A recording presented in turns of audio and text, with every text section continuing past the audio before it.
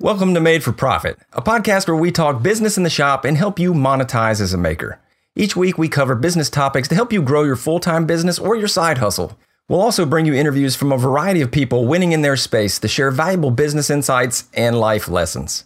I'm Brad Rodriguez, a full-time content creator running FixThisBuildThat.com, and my co-host John Malecki runs a full-time furniture company and his content site, johnmalecki.com. We've been growing our successful businesses online, and we want to bring you into the conversation and help you grow along with us.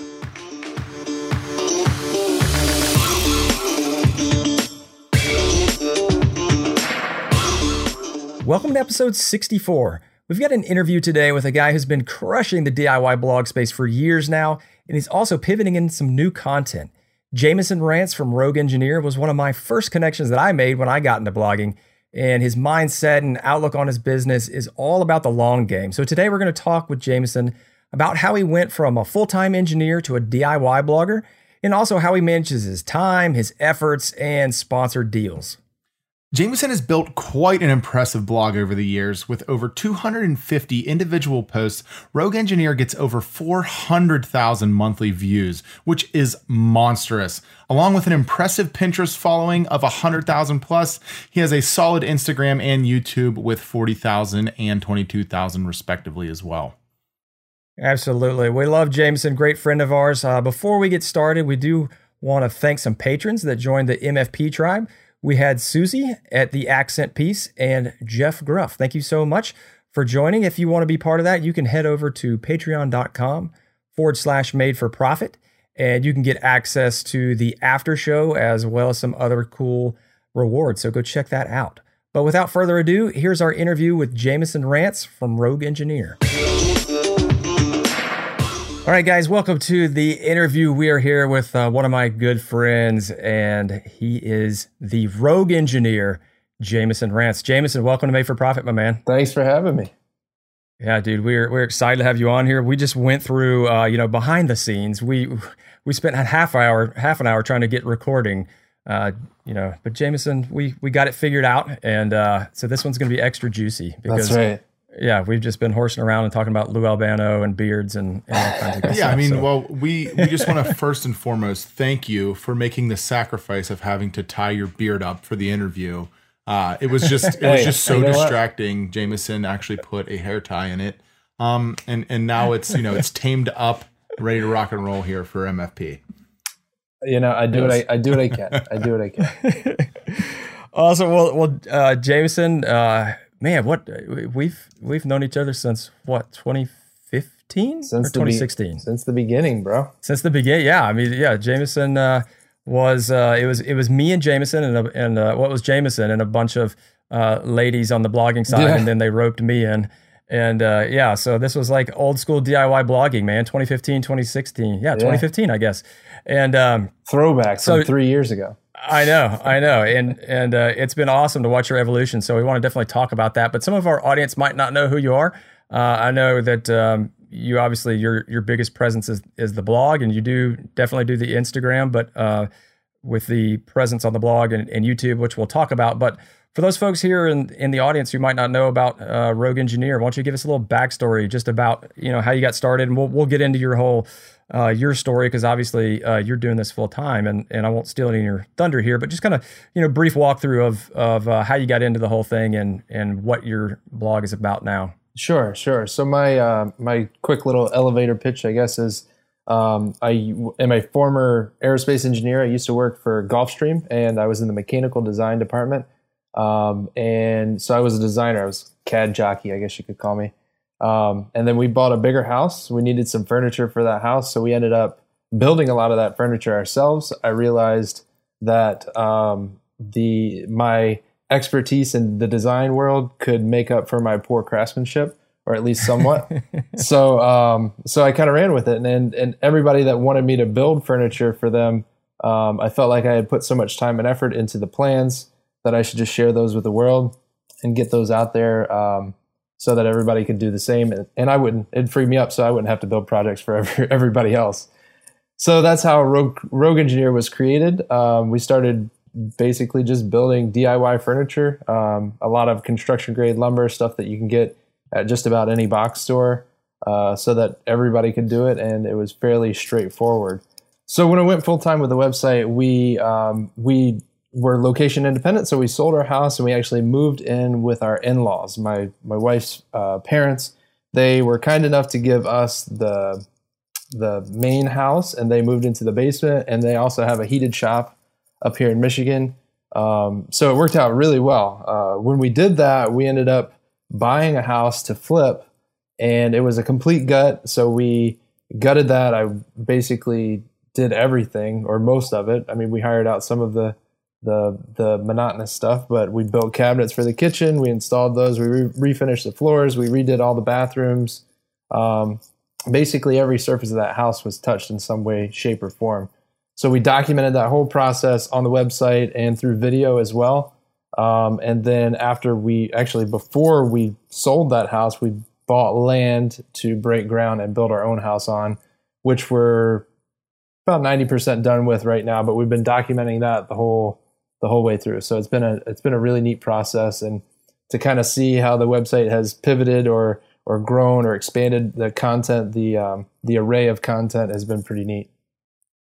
Dude, juicy. I mean, there's like so much in that in that story to unpack. I think it's awesome, and I definitely want to hit on what you're doing now. But what I really want to unpack a little bit is going from that, because we have very, very similar backgrounds, right, in engineering and actually both some in aerospace, even though I went retail after that. But I think a lot of people would think, oh my God, like you were like aerospace engineering, and like, so you have a lot of education, spent a lot of time in college, and that's a nice paying job field. So, how did that look for you? Like as you were there and you started building and figuring out, hey, I got this house and I want to build stuff. And I know you started on Anna White, like a lot of people do. Yeah. Like when was that, when did it start, like the monetary perspective come up? Like you're like, oh, there's like, did you key off of Anna's site, or were there people just requesting a lot of stuff from you, or how did that work? Yeah.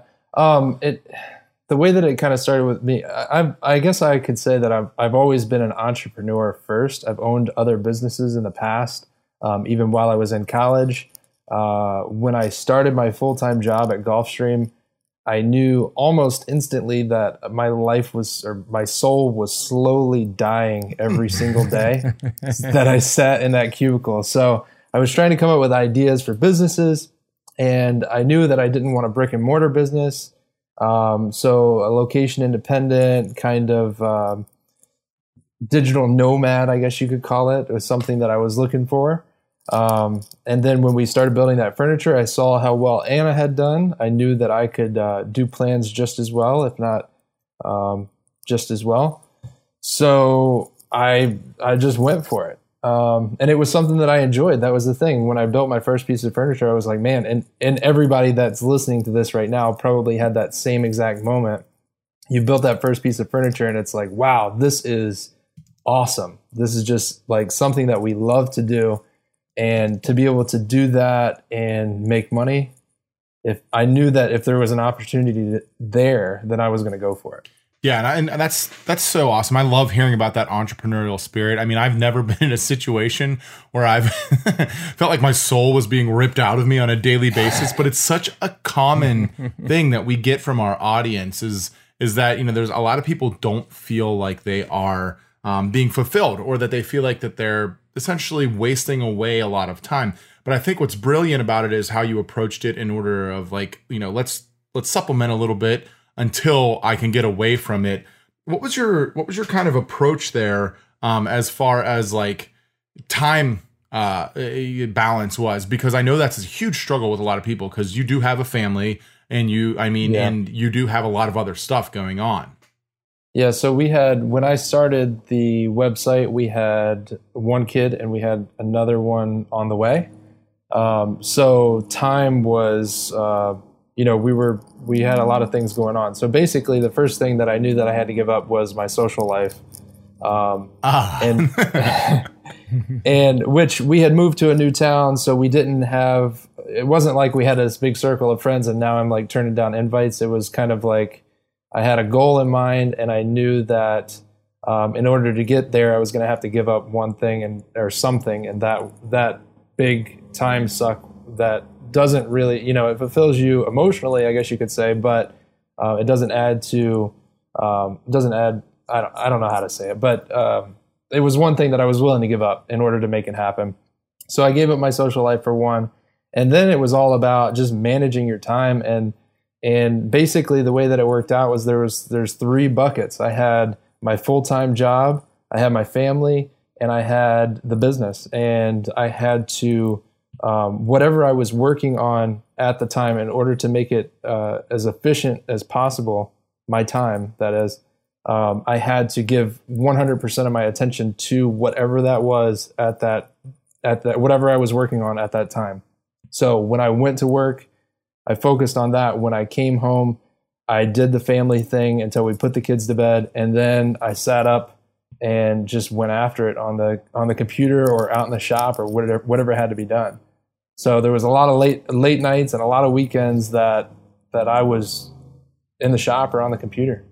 Yeah, I think that sacrifice is something that surprises a lot of people. There's got to be a balance, and there's only so much time in the day. And when I talk about, like my backstory and stuff, that was one of the first things I gave up was a lot of my social life. And I didn't have the family. So it was a lot of long hours, a lot of late nights, a lot of weekends. And I know Brad was doing pretty much the same thing, possibly still is with, but with that, you can see a lot of quick results. And I like to try and paint the picture that in like a situation like yours, if you put twice the time in that somebody else is, you'll surpass them in 2 times that. And if Absolutely. You're willing to give up things like, going out to dinner on a Friday night or, taking a Saturday to go to a ball game, things that we love, if you're willing to give those up for a couple of years, you can really make strides, even in the side hustle. But another aspect of it that I always like to prod at or try and get some insights on, do you have any tips or advice for that balance? Because anything that you specifically found that worked really, really well for you, or things that you would advise against? The main thing, and a lot of people don't understand it, is that when you put in the time into something like that, when you're working as hard as you can on the website or in the shop or doing your thing, trying to build a business, one thing that I've realized is that you can't expect results. And especially in this business and trying to grow a web-based business, you can't expect, like, if I put in X amount of effort, then this is my return. It takes a lot longer than most people think. I've heard the 1,000-day rule, basically. So you've got 3 years, essentially. The first year, you're basically just figuring it out. The second year, you're actually starting to build your audience. And the third year is when you actually start to make some money. And I think that's probably, I'm fairly familiar with Brad's story. I think that's kind of where everybody is. I think that's a good timeline. Yeah, it is. Because we've talked about this before the past too, Jameson, because I really started in earnest about a year after you did. And when you look at the timeline, it's almost mirrored exactly to a year. And we were doing a lot of the same stuff.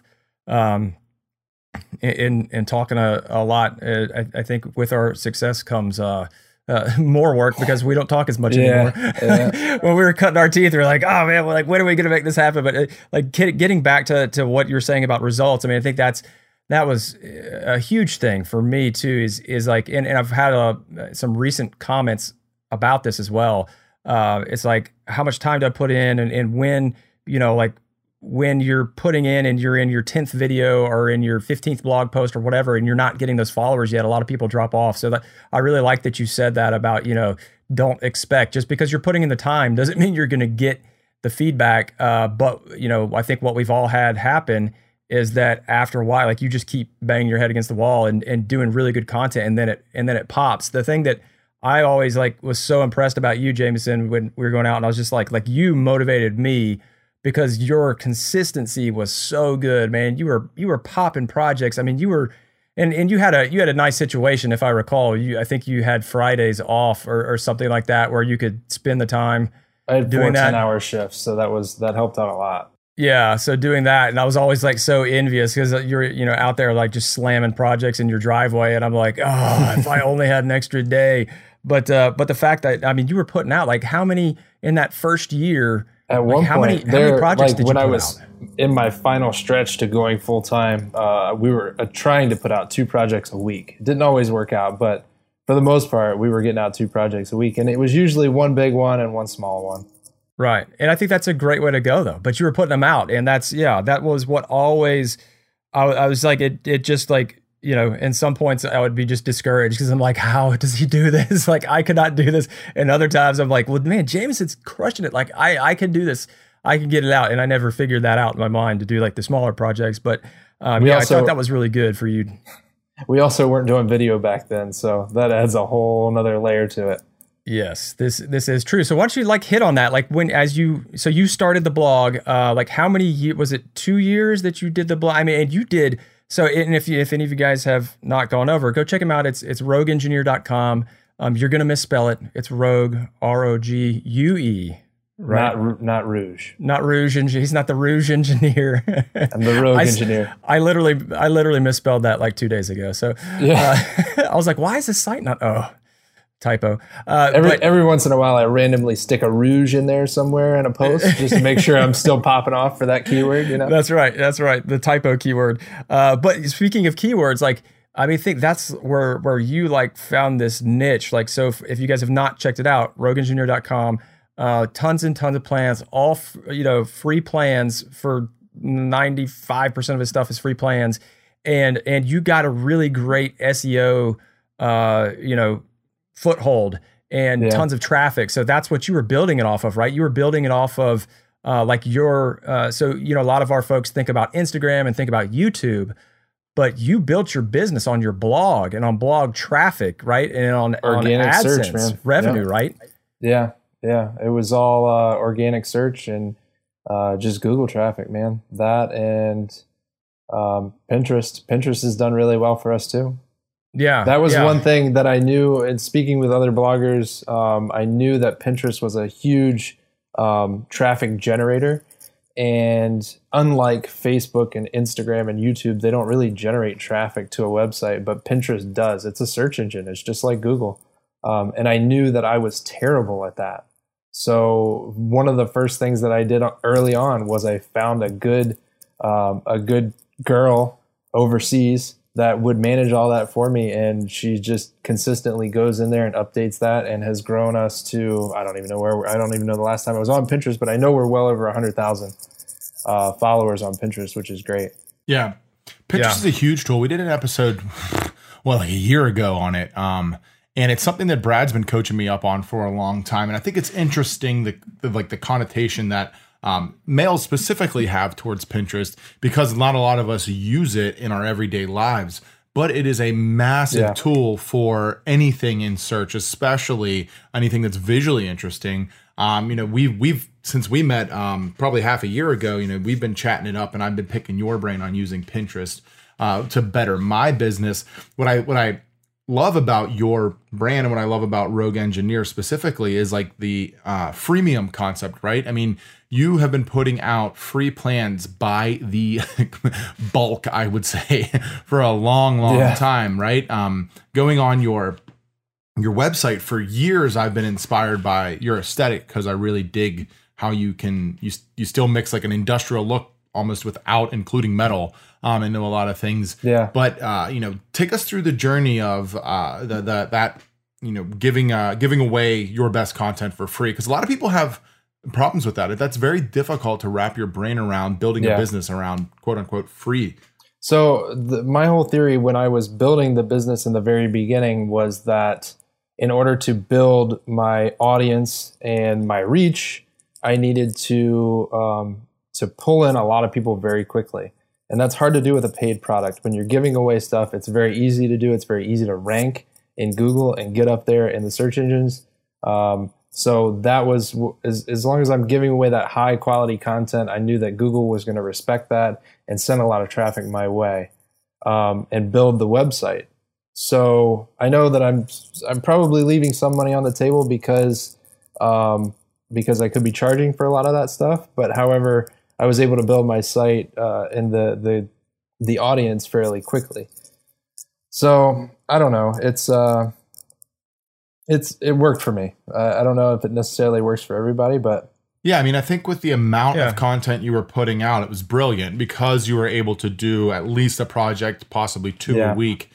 Getting that out there, putting a paywall up behind it, when you don't see growth, it's going to feel like you're just beating your head against the wall, right? Yeah. But with the model based around free content and then winning on the back end with site traffic and ad revenue and all the things we've talked about on the show in the past, you're actually able to supplement and make up for that gap in not having your plans for sale. What I think is also interesting is that how willing a lot of us are to put content out there for free, quote unquote, on Instagram and YouTube.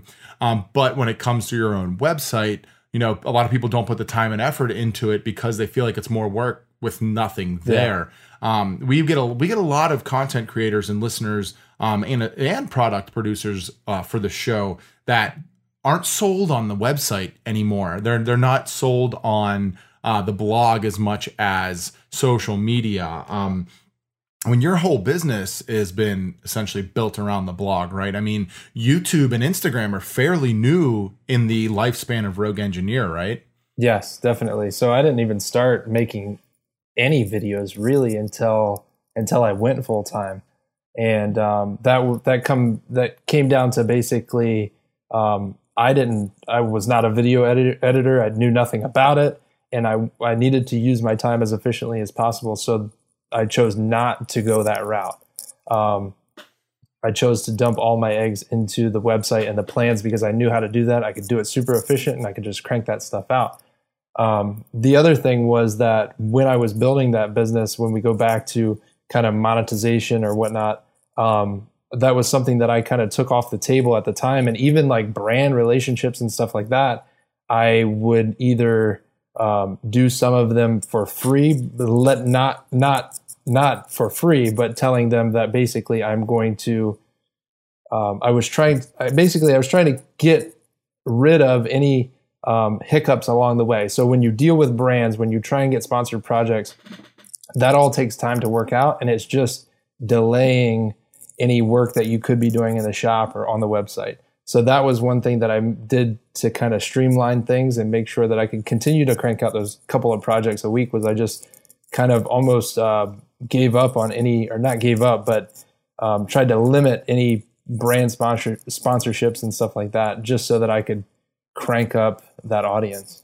How much emphasis would you say you put on efficiency compared to width when it comes to your content? Because that's something that I know I struggle with. I know Brad struggles with. I know that a lot of us business owners struggle with, is that, we talk about being wide and being in different pools and pots.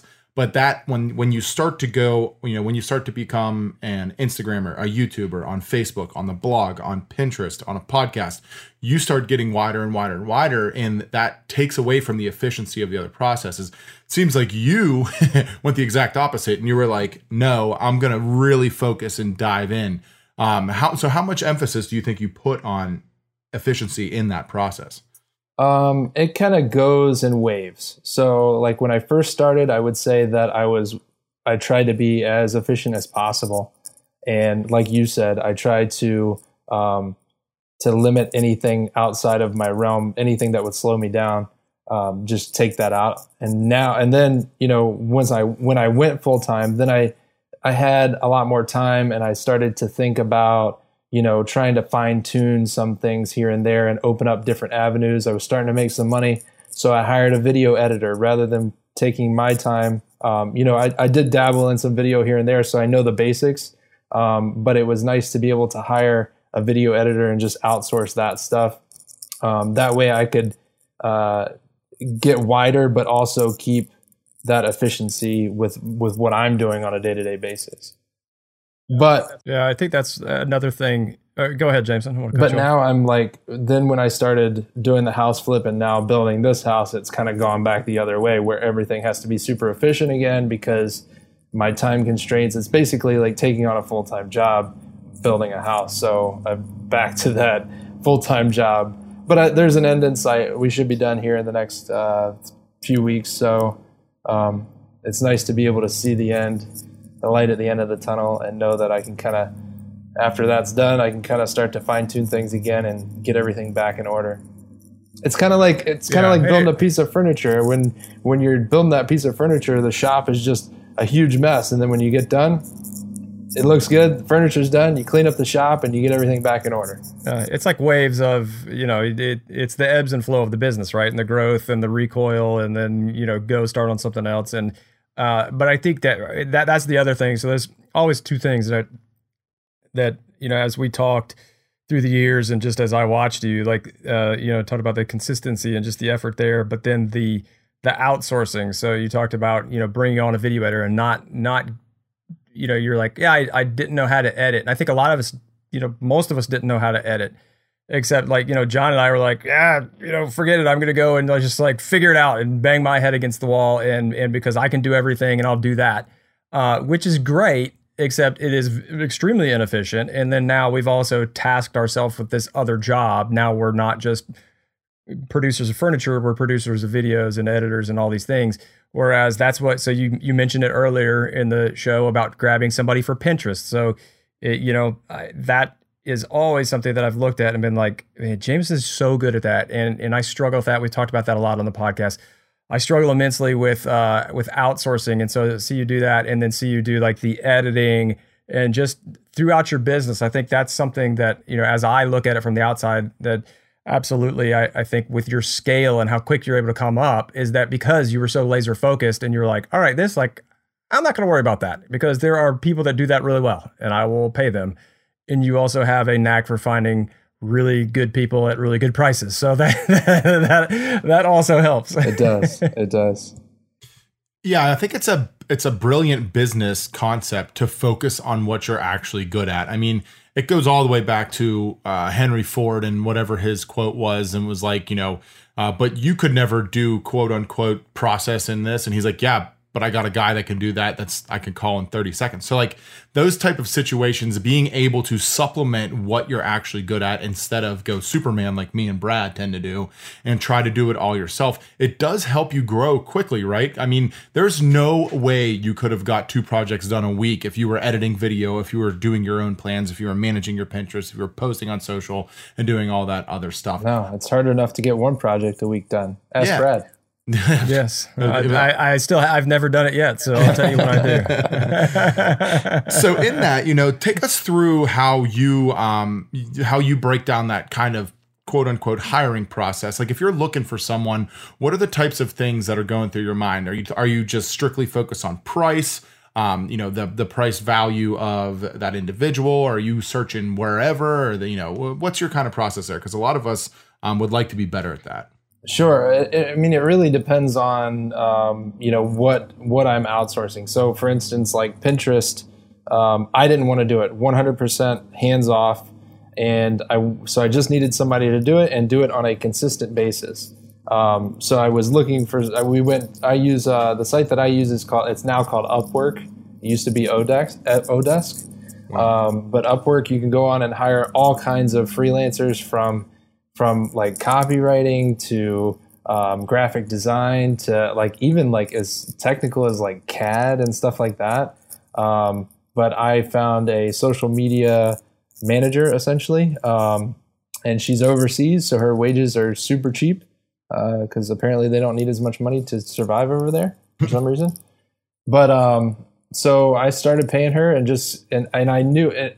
In the beginning, I knew that it wasn't going to be a very good return on investment, but I could see the long game and how much traffic she could generate. And now she far surpasses how much I pay her in just pure ad revenue, not to mention being able to throw that on your media kit that you have when you're talking to brands and whatnot, that you have that many Pinterest followers. That's a huge asset to have as well.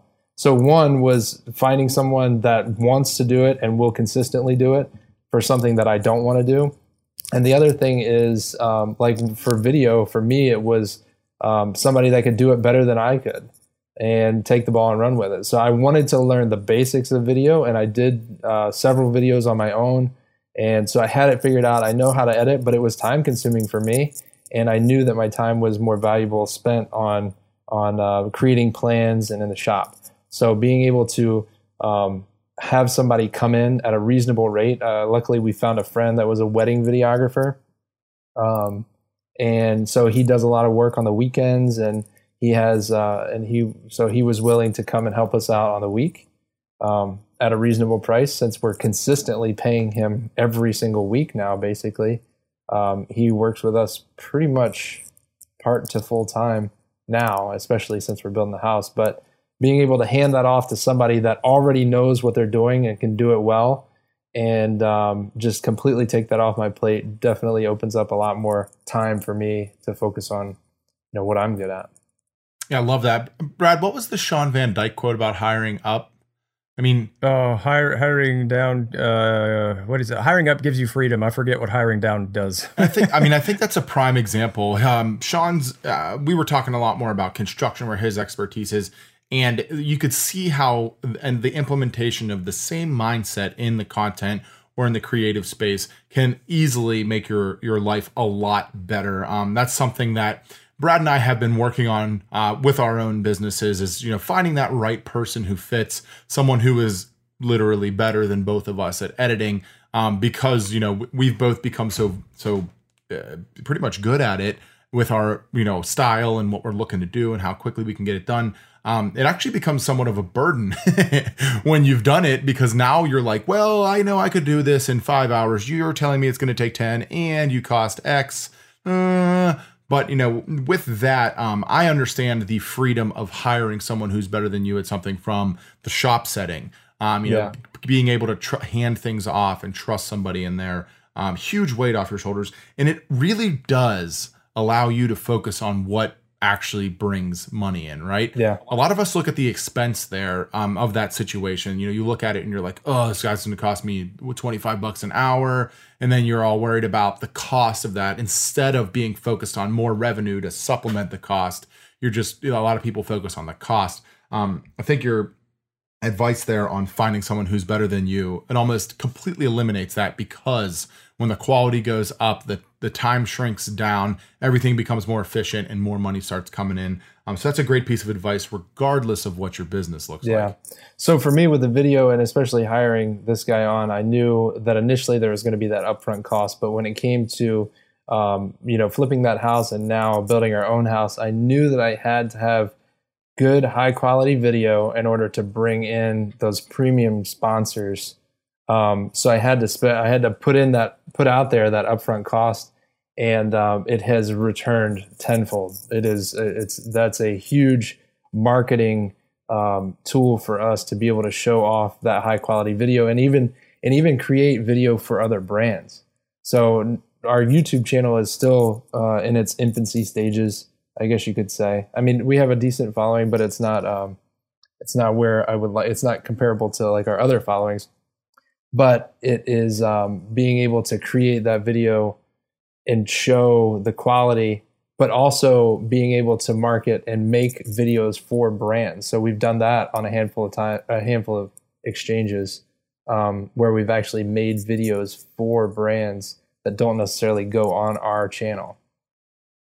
Yeah, that's a great way to supplement, and because you already have that expertise, I love that idea, and that's a differentiator, right? Too, is that, and I think other people can think about it, but you've got it in the front of your mind, right? So that's probably when you're talking to a brand, like that's something you're going to pull out of your toolkit and be like, well, if you guys are interested, like I don't know what your marketing is, or if you want to have something for a new promo, like I've seen the ones that you've done, and for some new product introductions and showing the capability of a new tool and showing how it works. And that's something that we talk about that a lot, that brands are looking for. And sometimes they just want that for their own channel, right? They don't want to necessarily show it for you. Like they will put that on their website. Yeah. But they don't want to have to spend 30 or 40 grand to get it made.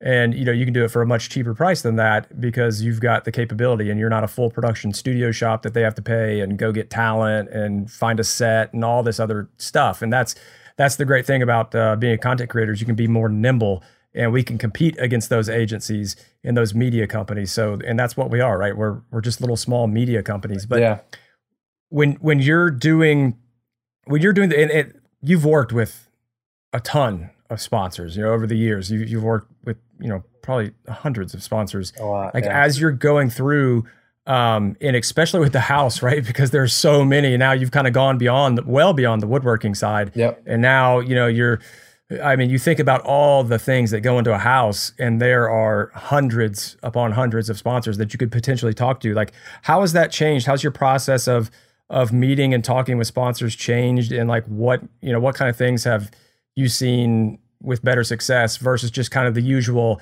hey, I reach out to them on Instagram? Because I know you do a lot of different things with you and Jamie, your wife, going out and actively seeking out sponsors. Yeah. So I try and, it depends on how bad I want the sponsor. But if they're basically any way of contacting them, we'll try it.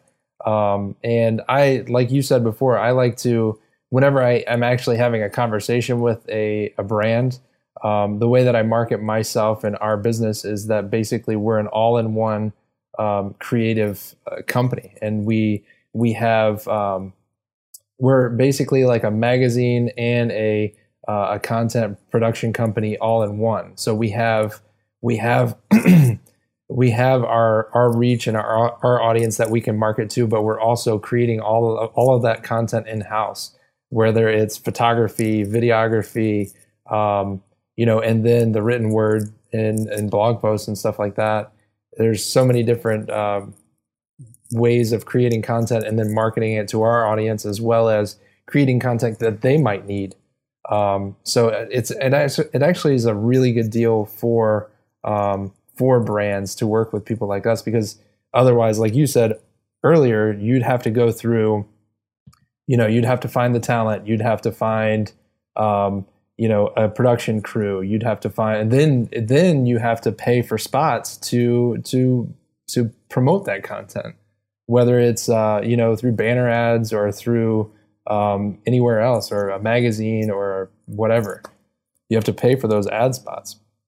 So yeah. I feel like it's a really good value to work with influencers like us. And I've gotten a pretty good spiel down, I guess you could call it, to kind of convey that to brands. And where have you found, like with the home stuff, like where are some of the new, I know the answer, I'm just trying to tease it out of you. Have you found, as far as instead of the traditional email, like some of like the physical going out and meeting these folks? Yeah. So one thing that we did, it was kind of like a last minute choice, was to go on down to Orlando. There is KBIS, it's just the International Builder Show. And we went down there and met with a ton of different brands. We even scheduled meetings with brands that we were talking to beforehand. And to get face to face with a brand is totally different. We met with brands that had said no to us, and we met with them at that show and changed their mind. And we're talking about deals that are worth $15,000. That's huge. And to be able to go in there and meet with someone face to face and be able to have them flip the switch just like that, it was big. So getting there and then meeting new brands, seeing new products and stuff like that, that was a huge return on investment as far as just getting down there and getting in front of people. Going to that was definitely life-changing for us. Yeah. I remember you going down there and talking through that with you. And I think that the personal interaction, and it's another thing, John and I have talked about a lot on the show, as well as personally, is that, just shaking somebody's hand and being like, hey, what's up? I'm Brad, I'm Jameson. Like, that's a whole different thing. And then plus, like, they see the beard. Well, I didn't have this dude means business. My beard was a little bit more like yours and Maleki's. You mean groomed? Yeah, it was actually groomed.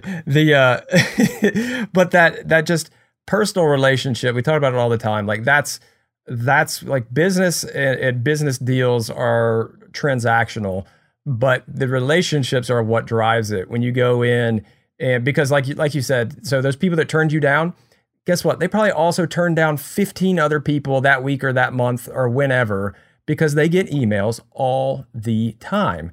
And then you were probably one of the very few, if not the only person who they turned down who also showed up. So now you're like, so they know who you are, and then you can sell them on your vision. Like you said, I mean, I love that.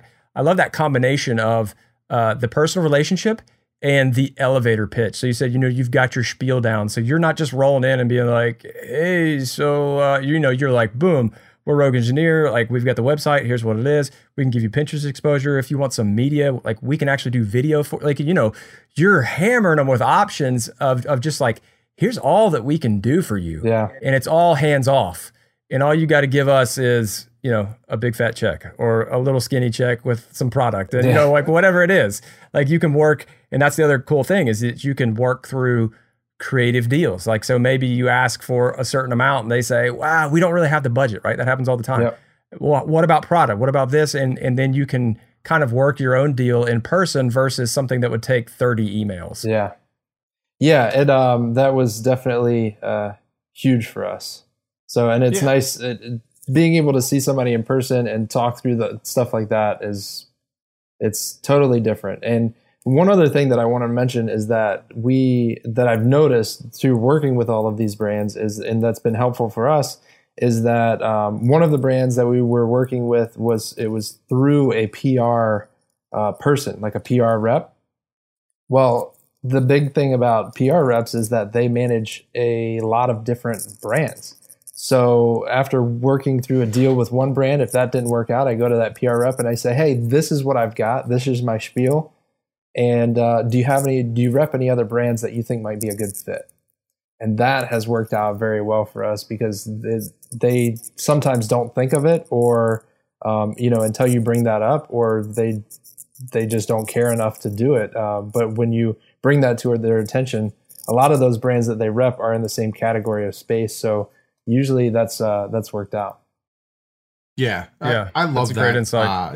That whole actual putting the hustle back on the ground concept of it. We've talked about it on the show before with some of our product individuals, and there's a whole different vibe to the brand or business when you can actually put your feet on the ground, go door to door, quote unquote, and shake some hands.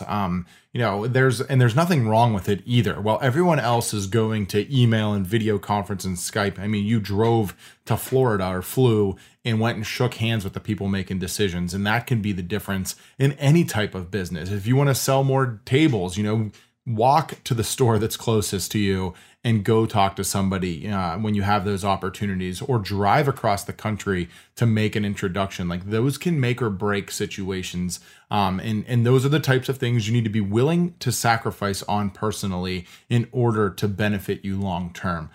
Face-to-face interactions are huge no matter what type of business you have. And you need to make time and effort in order to do so. Brad and I, after I think it was Workbench Con last year, we did a whole show on why we think networking events are important. And I think what you're talking about here is just an absolute home run on bringing that home. I don't know what episode number it was, but if you go back, I mean, this is a prime example of why you want to be at networking events, why you want to be at shows, and why you want to be getting out there more in the community if you want to be someone making a difference. We talk about the people that work for these brands are people that want to look good to their bosses. So if you can go out there and make them look good to their boss, that's a win, and that's easy. And then you become recognizable and somebody that they want to keep around. Absolutely. So keep that in mind when you're doing this type of stuff. You want to hit home runs for these brands and these people that you're working with and working for. And I think that that's amazing how you've been able to do so and how you're actually putting your feet to the ground and going to work.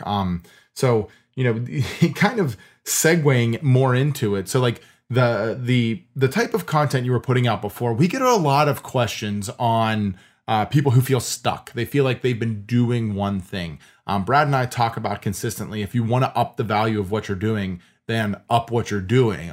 Say, for instance, if you don't want to be selling cutting boards, stop making cutting boards. How did you make the move from free furniture plans to building an entire home? What did that path look like on more of like the business side of things, instead of just like, oh, opportunity, let's make a house, content, like, here we go. Sure. Because that's huge compared to making a table. Yeah. It was, I knew it was going to be quite the pivot, and it's not necessarily, I'm not going to continue down that road forever. And I knew that. It was just kind of like, I wanted to pivot this way and try this new avenue out for a little while. But basically, in order to change directions, you've almost got to take a little bit of a step back before you can move forward. So I knew by changing directions, it was going to shake up my audience a little bit. I would lose some of my audience on the new content. But I was willing to do that in order,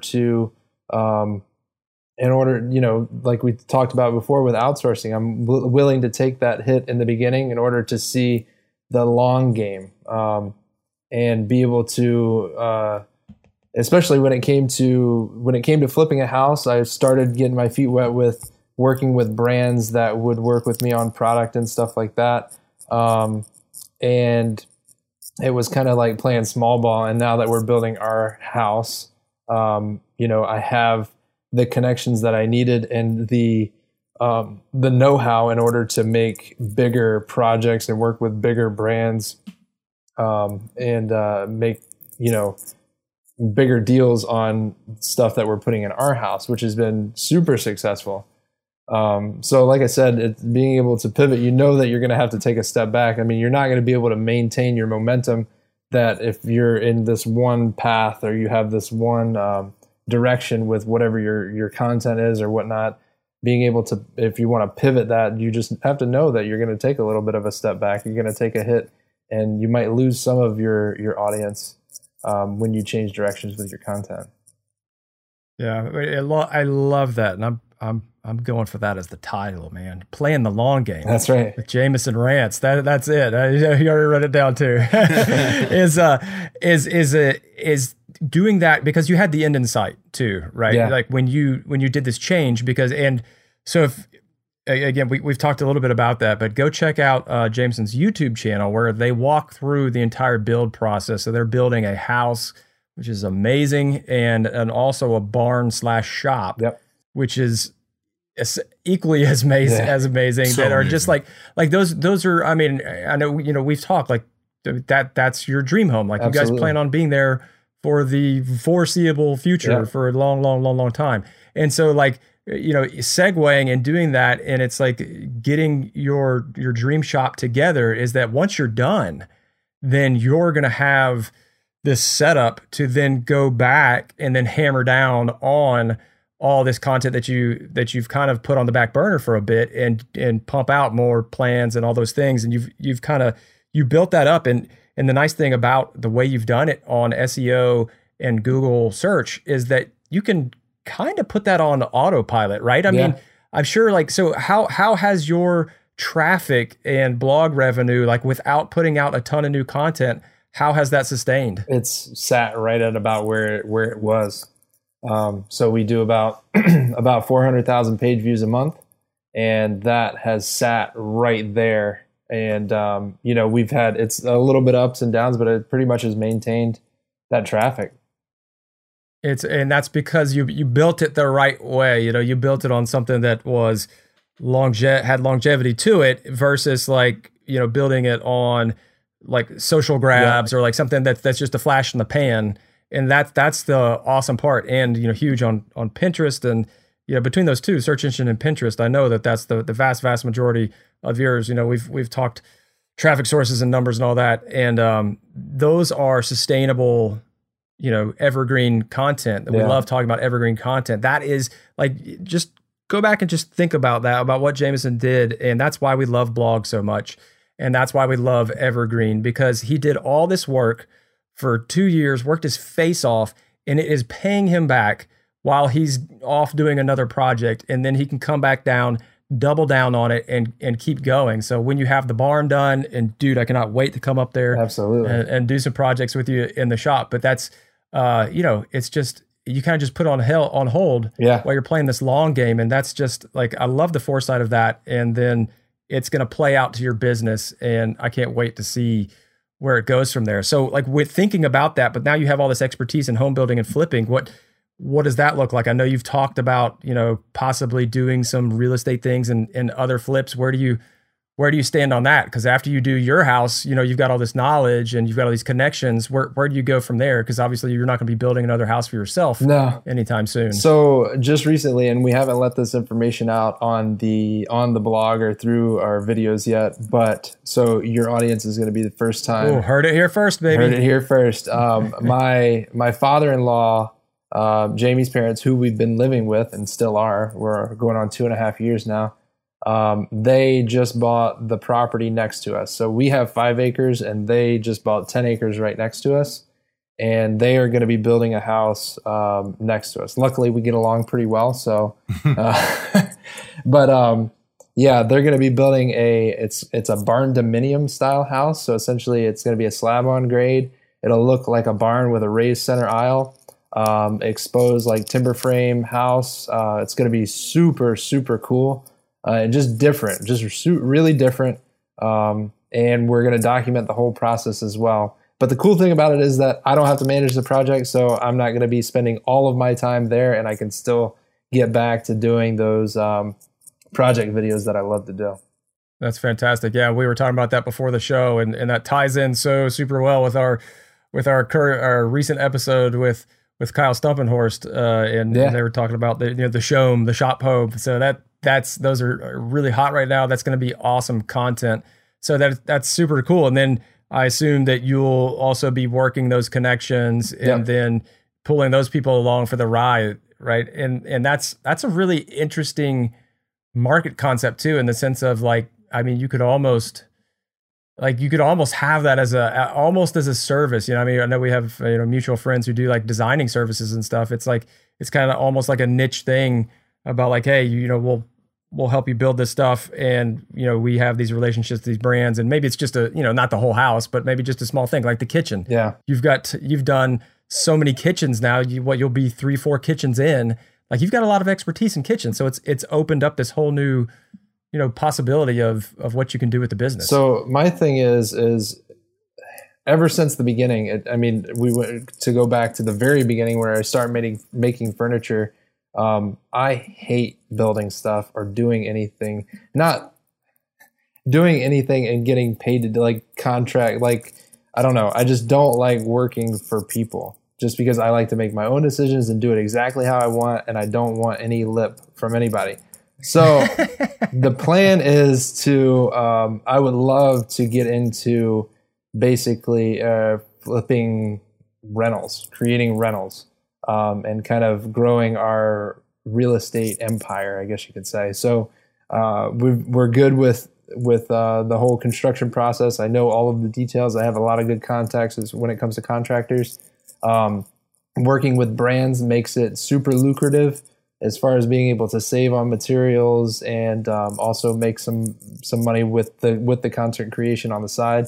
But the goal, one of my things has always been, I've wanted to, for a long time now, is to build or to flip a house and create a rental property and call that, I'd like to do one for each child and call that their, you've got the nut into it. And then by the time you fix it up, rent it out, and they get of age, it's paid for, they can do what they want with it. That's their savings to move forth in life with, which I always thought was kind of a cool concept, and I've never heard of anybody doing it, but I don't see why not.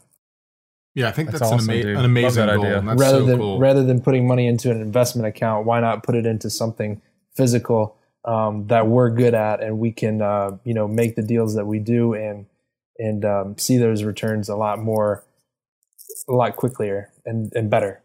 Quicklier. I like Quicklier. You like that one? You've been listening to Malecki too much. Yeah.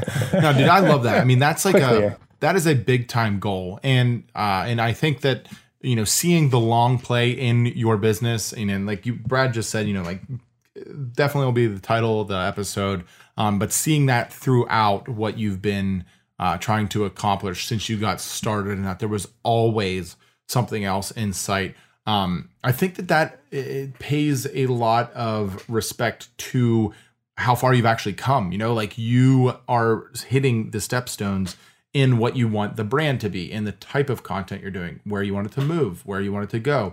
And, those things can pay in Paramounts compared to just trying to find your way as you go along, which is unfortunately something that I've been doing for too long of a time that I've been trying to get better at, is like, trying to do this custom furniture thing and then trying to do both custom furniture and content, and then trying to do content, but do I want to do this type of content, and blah, blah, blah, blah, blah.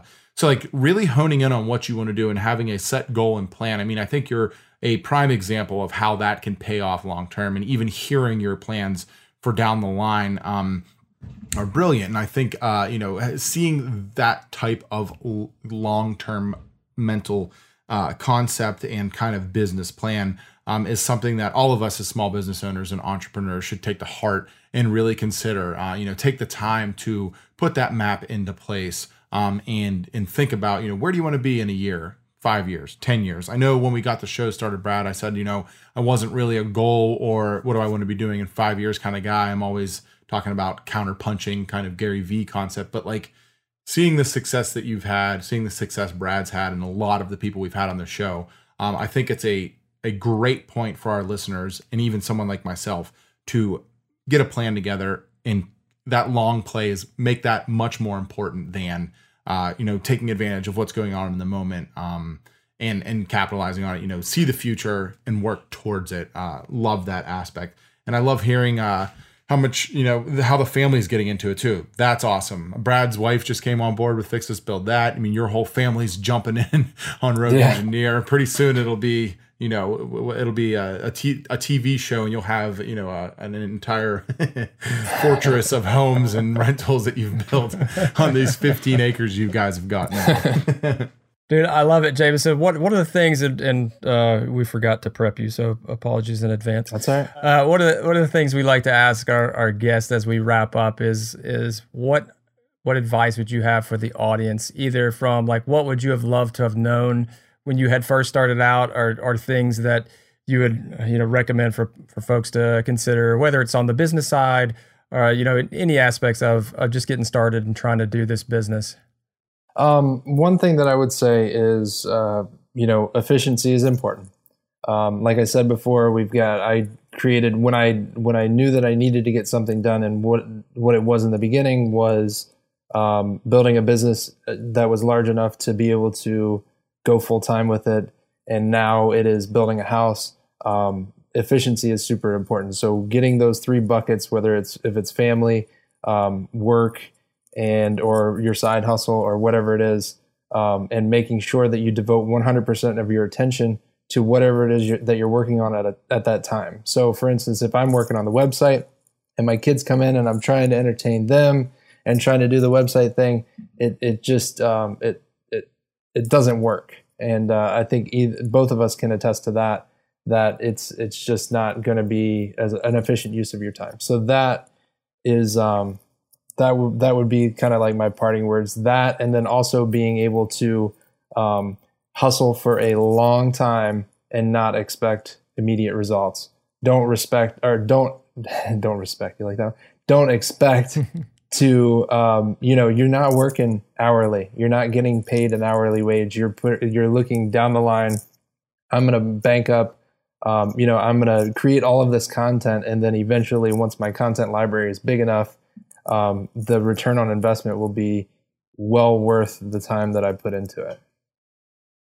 Absolutely, dude. I think that's just the epitome of the long game, I think, and love both of those pieces of advice. And I think that there's been a lot of people, like I mentioned earlier, that have bailed out too early when they're on the precipice of something awesome. So that's great sage wisdom for the audience there, man. Dude, love talking to you. Obviously, we've had a great time over the years just coming up together. So it's really awesome to see what you're doing now and this new branch that you're coming off on. And I can't wait to finish that up. For sure, everybody, make sure you go check it out. We'll have all the links and everything in the show notes to all of Jameson stuff. He's got lots of different things going on. Yeah. So you could sit down on the weekend and just go digest a lot of his content. But dude, I think there's some great nuggets here for the audience. And thank you so much for coming on the show, brother. Yeah. Before we leave, so one other thing, back to outsourcing. I just want to hit on this really quick because I think that it's kind of it's a little bit different way to look at outsourcing.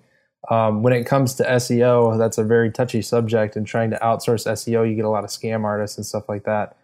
So that was one thing that I would like to outsource because I'm not good at it, and it has to be done on a consistent basis, as you well know.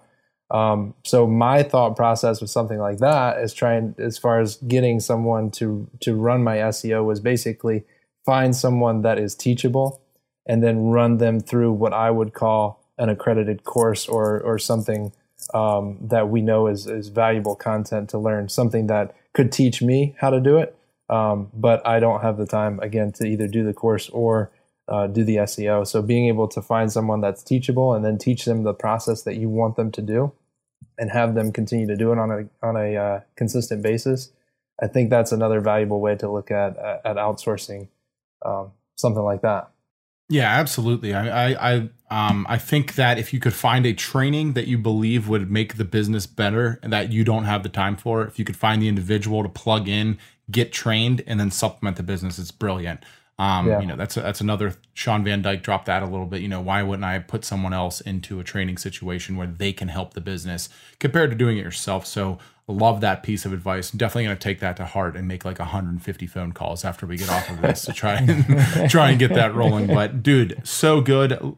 Absolutely loved having you on the show, man. Thanks. It was great. It was great to be here. I heard a saying once that you can always make more money. You can't make more time. Fact. Boom. Boom. Mic drop. Knowledge bomb. You like that? Mic drop. We're gonna end it on that. I'm out. All right, brother. Have a good one, man. All right, guys. Take care.